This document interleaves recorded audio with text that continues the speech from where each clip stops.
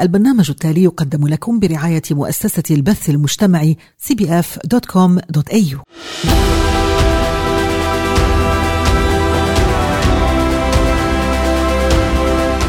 أهلا بكم من جديد مستمعينا الكرام. في حلقة اليوم سأتابع الكلام عن الحملة الإعلامية التي بدأتها منذ فترة والتي تتضمن التوعية حول إساءة معاملة المسنين في أستراليا.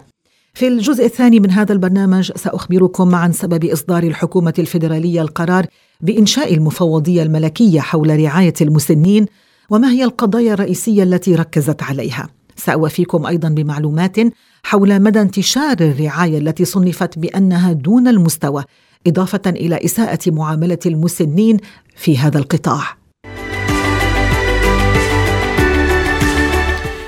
Welcome back. As I mentioned earlier in today's program, I will continue to shed the light on the media campaign that was launched by 2MFM and aims to help the community understand, prevent, and respond to the various forms of elder abuse. In today's episode, I will inform you about the reasons for ordering the Royal Commission into Aged Care and what are the main issues it focused on. I will also share with you information around the extent of substandard care and the prevalence of abuse in the sector. First, let me tell you when and who ordered the Royal Commission into the sector of aged care. In September 2018, the former federal government, the Morrison government, established a Royal Commission into the aged care sector in response to damning incidents of neglect, abuse, and negligence in nursing homes across the country.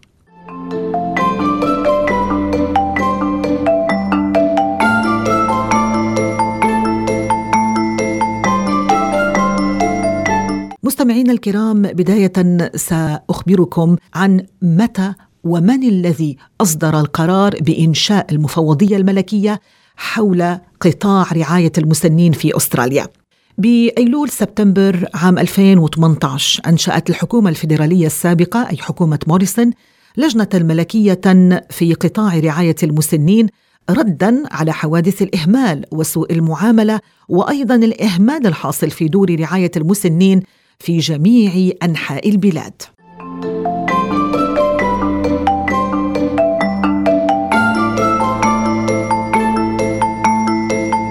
The former Prime Minister Scott Morrison said incidents of older abuse being hurt by failures of care could not be excused, and he was determined to know how widespread the problems were. When making the announcement, the former Prime Minister said, and I quote, "There was a disturbing trend of abuse and non-compliance across the sector, with the Department of Health shutting one aged care service every month."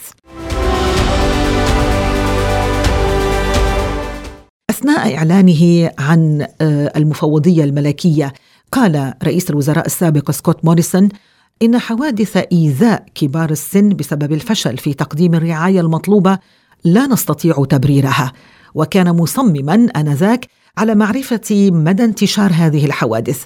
ثم أعلن بعد ذلك أنه كان هناك اتجاه مقلق من سوء المعاملة وعدم الامتثال في كل قطاع رعاية المسنين، حيث إن وزارة الصحة تغلق دوراً لرعاية المسنين كل شهر. His announcement came nearly 12 months after South Australia's Ogden aged care facility was closed following horrific evidence of elder abuse and neglect. وقد أتى إعلان رئيس الوزراء السابق هذا بعدما يقرب من 12 شهراً من إغلاق مرفق رعاية المسنين في أوكتن بجنوب أستراليا بعد بروز أدلة مروعة على إساءة معاملة كبار السن وإهمالهم.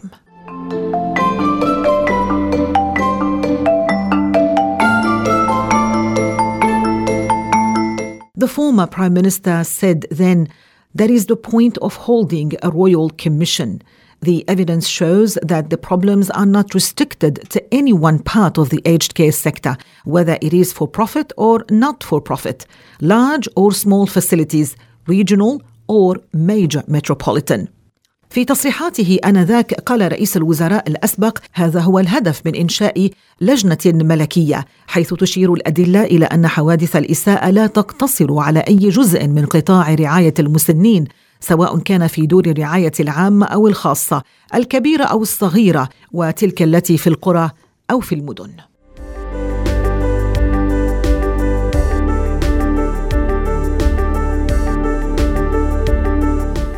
It was announced then that the Royal Commission will focus on the quality of care provided in residential and home-aged to senior Australians, but will also include young Australians with disabilities living in residential aged care settings. أعلن بعد ذلك أن اللجنة الملكية التي قرر إنشاؤها ستركز على نوعية خدمات الرعاية المقدمة في دور المسنين السكنية والمنزلية، ولكنها ستشمل أيضاً الأستراليين الشباب ذوي الإعاقة الذين يعيشون في دور رعاية المسنين.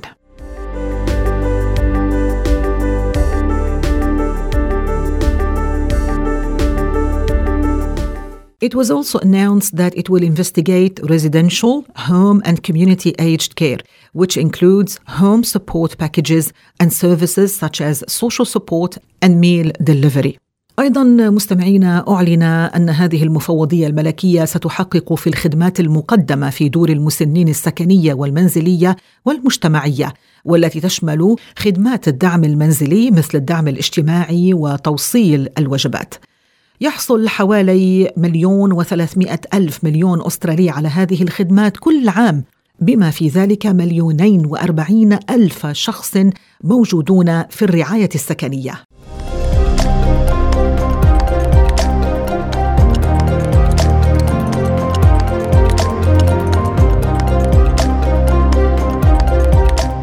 It was also announced that the Royal Commission will cover the following issues: the quality of care provided to older Australians and the extent of substandard care, the challenge of providing care to Australians with disabilities living in residential aged care, particularly young people with disabilities, the challenge of supporting the increasing number of Australians suffering dementia and addressing their care needs as they age, the future challenges and opportunities for delivering aged care services in the context of changing demographics, including in remote, rural and regional Australia.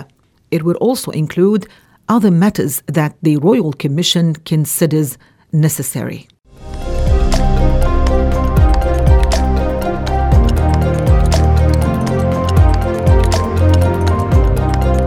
إذن مستمعينا، تقرر أن تنظر المفوضية الملكية في المواضيع التالية: جودة الرعاية المقدمة لكبار السن الأستراليين ومدى الرعاية المتدنية، التحدي المتمثل في توفير الرعاية للأستراليين ذوي الإعاقة الذين يعيشون في رعاية المسنين في دور رعاية المسنين السكنية وخاصة الشبيبة منهم. أيضاً تشمل التحدي المتمثل في دعم العدد المتزايد من الأستراليين الذين يعانون من الخرف وتلبية احتياجات الرعاية الخاصة بهم مع تقدمهم في السن. تشمل أيضاً التحديات والفرص المستقبلية لتقديم خدمات رعاية المسنين في سياق التغييرات الديمغرافية، بما في ذلك المناطق النائية والريفية والإقليمية الموجودة في أستراليا. أيضاً تشمل أي أمور أخرى تراها الهيئة الملكية مطلوبة.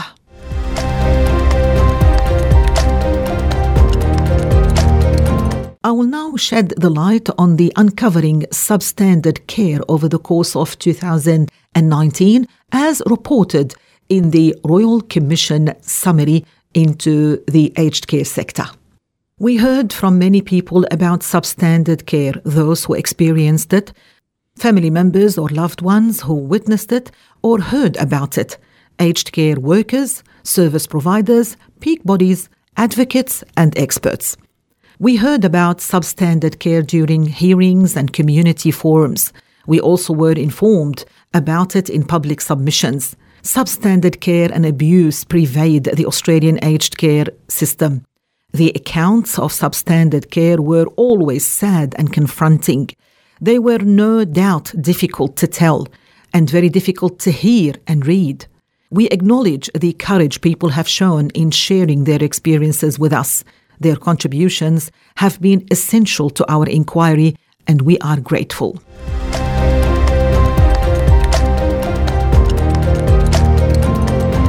فيما يلي مستمعينا الكرام سأذكر لكم النتائج الواردة في ملخص تقرير المفوضية الملكية حول قطاع رعاية المسنين في أستراليا، والتي جاء فيها ما يلي. لقد سمعنا من العديد من الأشخاص عن الرعاية المتدنية، أولئك الذين عانوا منها أو أفراد الأسرة أو الأحباء الذين شهدوها أو سمعوا عنها، والعاملين في رعاية المسنين ومقدمي الخدمات والهيئات العليا والخبراء. سمعنا عن الرعاية دون المستوى أثناء جلسات الاستماع والمنتديات المجتمعية، كما تم إبلاغنا بها في الرسائل التي وصلتنا من عامة الناس. تنتشر الرعاية المتدنية وسوء المعاملة في مؤسسات رعاية المسنين الأسترالية. كانت روايات الرعاية المتدنية دائما حزينة وصادمة. كان من الصعب بلا شك سردها، وكان من الصعب للغاية سماعها وقراءتها. إننا نقر بالشجاعة التي أظهرها الناس في مشاركة تجاربهم معنا. لقد كانت مساهماتهم أساسية في تحقيقنا، ونحن ممتنون لهم.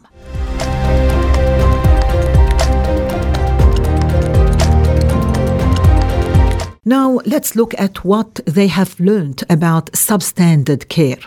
Substandard care can occur in both routine areas of care like food, medication management, and skin care, as well as in complex care such as the management of chronic conditions, dementia, or palliation. Substandard care can take the form of deliberate acts of harm and forms of abuse, including physical and sexual abuse and abuse from inappropriate restrictive practices. Abuse is an extreme example of substandard care and reaches into the realm of criminal behavior.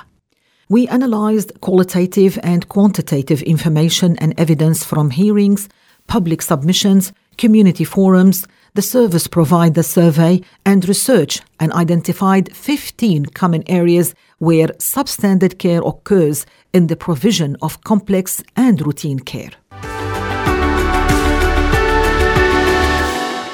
أما الآن فسأذكر لكم ماذا ورد في تقرير المفوضية حول المستوى المتدني للرعاية.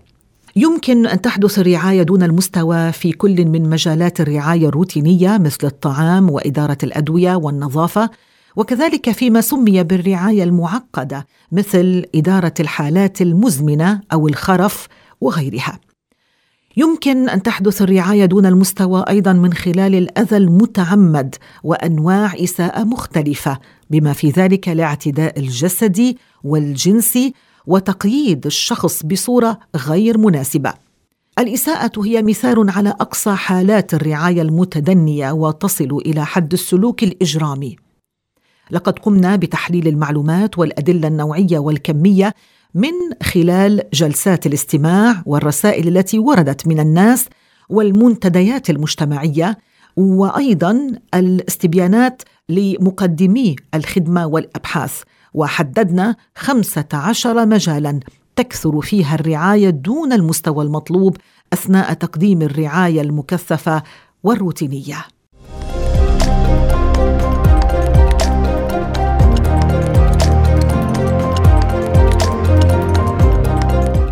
The next issue that the summary report of the Royal Commission is around abuse.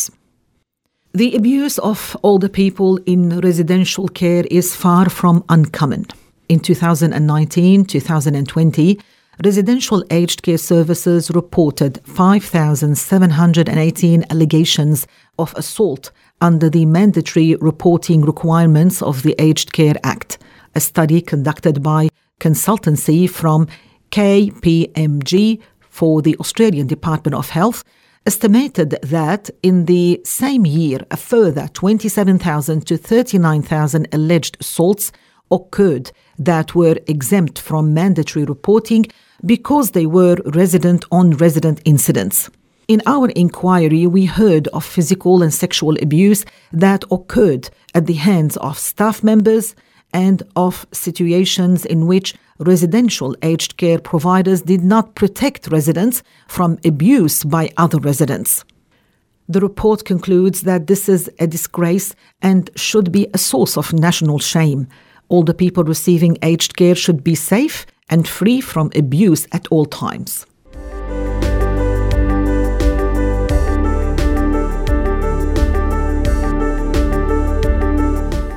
الأمر الثاني الذي أضاء عليه هذا التقرير هو إساءة معاملة كبار السن، حيث قال إن إساءة معاملة المسنين في الرعاية السكنية أمر شائع. ففي الفترة التي ما بين عام 2019 و2020 أبلغت خدمات رعاية المسنين السكنية 5718 ادعاء بالاعتداء بحسب ما يسمى بمتطلبات الإبلاغ الإلزامية لقانون رعاية المسنين. وقدرت دراسة أجرتها شركة الاستشارات المعروفة باسم KPMG لوزارة الصحة الأسترالية أنه في نفس العام وقع ما بين 27,000 إلى 39,000 اعتداء مزعوم تم إعفاؤه من الإبلاغ الإلزامي لأنها كانت حوادث بين المقيمين في دور الرعاية، يعني النزلاء أنفسهم. ثم أضافوا أنه في الاستقصاءات التي قاموا بها سمعنا عن انتهاكات جسدية وجنسية حدثت على أيدي الموظفين، وعن مواقف لم يقم فيها مقدمو رعاية المسنين بحماية النزلاء من سوء المعاملة من النزلاء الآخرين. ثم أنهوا هذه الفقرة بالقول إنها وصمة عار ونعتبرها مصدر خزي وطني. ينبغي أن يكون كبار السن الذين يتلقون رعاية المسنين آمنين ومحميين من سوء المعاملة في جميع الأوقات.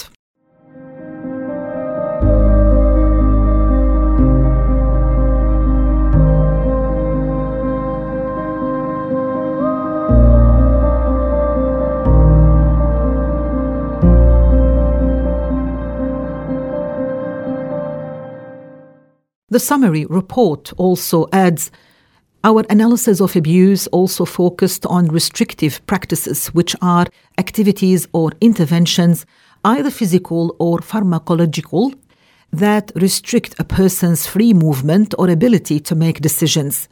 Where this occurs without clear justification and clinical indication, we consider this to be abuse.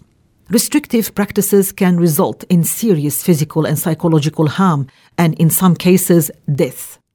Restrictive practices have been identified as a problem in aged care in Australia for more than 20 years.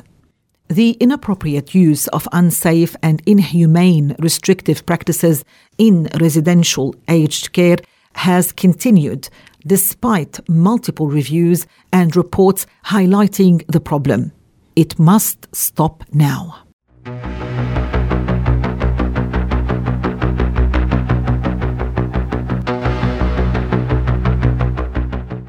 ثم ختم البيان هذا الموضوع بالقول: ركز تحليلنا للإساءة أيضاً على الممارسات التقييدية، يعني لما بيقيدوا المريض بيحطوا قيود بربطوه. قالوا وهي أنشطة أو تدخلات بدنية أو علاجية تقيد حرية حركة الشخص أو قدرته على اتخاذ القرارات. وحيثما يحدث هذا دون مبرر واضح وإشارة سريرية، فإننا نعتبر هذا إساءة استخدام. يمكن أن تؤدي الممارسات التقييدية إلى أضرار جسدية ونفسية خطيرة، وفي بعض الحالات إلى الوفاة. تم تحديد الممارسات التقييدية على أنها مشكلة في رعاية المسنين في أستراليا لأكثر من 20 عاماً، وقد استمر الاستخدام غير الملائم للممارسات التقييدية غير الآمنة وغير الإنسانية في دور رعاية المسنين على الرغم من المراجعات والتقارير المتعددة التي تسلط الضوء على المشكلة.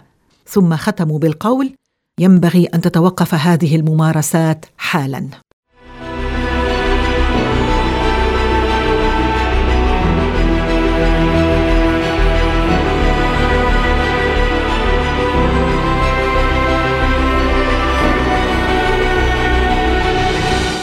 So in today's episode, I have informed you about the reasons for ordering the Royal Commission into aged care sector and what are the main issues it focused on. I have also highlighted the extent of substandard care and the prevalence of abuse in the sector.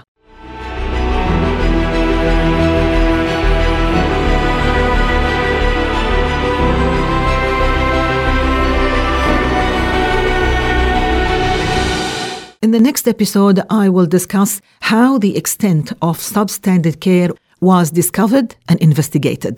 So please stay tuned. في الجزء الثاني من هذا البرنامج مستمعينا أخبرتكم عن سبب إصدار الحكومة الفيدرالية القرار بإنشاء المفوضية الملكية حول رعاية المسنين وما هي القضايا التي ركزت عليها.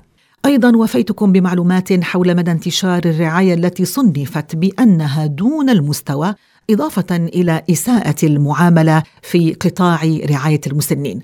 تابعوني في الحلقة المقبلة إن شاء الله تعالى لأذكر لكم مدى انتشار الرعاية التي صنفت بأنها دون المستوى وكيف تم التحقيق في هذا الأمر. حتى ذلك الحين أتمنى لكم الصحة والعافية وأن يوفقنا الله تعالى وإياكم لما يحبه ويرضاه.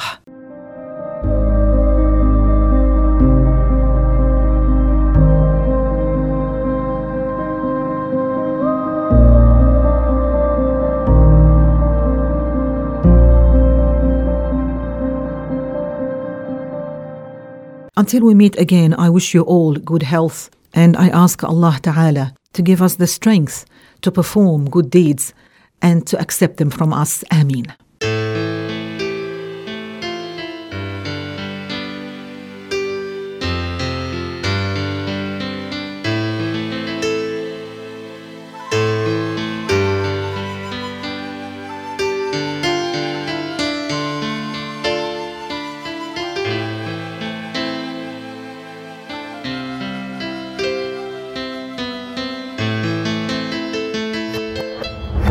مر العمر طال الهجر امتى يا ولدي أرى بعدك أسى صبح ومسا بقلبي انحفر مرأة من قلبي قلت أهين بكت عليك العين من قلبي قلت أهين بكت عليك العين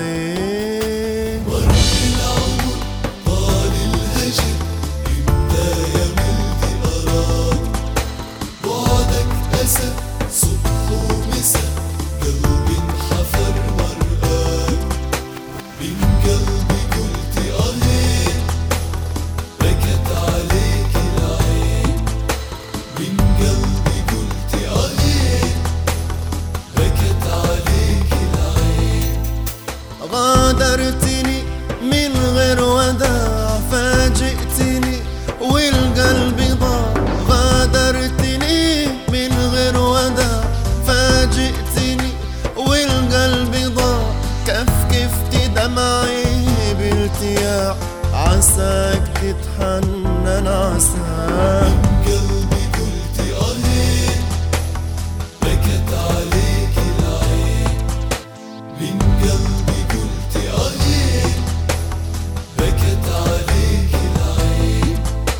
مر العمر طال الهجر امتى يا ولدي أراك بعدك أسى صبح ومسا قلبي انحفر مرآك من قلبي قلت أمين بكت عليك العين من قلبي قلت أمين بكت عليك العين يا ما في ناس ما يقدروا ما قيمة الآباء حتى يعانوا يكبروا ويكون لهم أبناء يا ما في ناس ما يقدروا ما قيمة الآباء حتى يعانوا يكبروا ويكون لهم أبناء يدروا ما معنى الصبر واللوعة تغلي في الصبر ويدرون ما معنى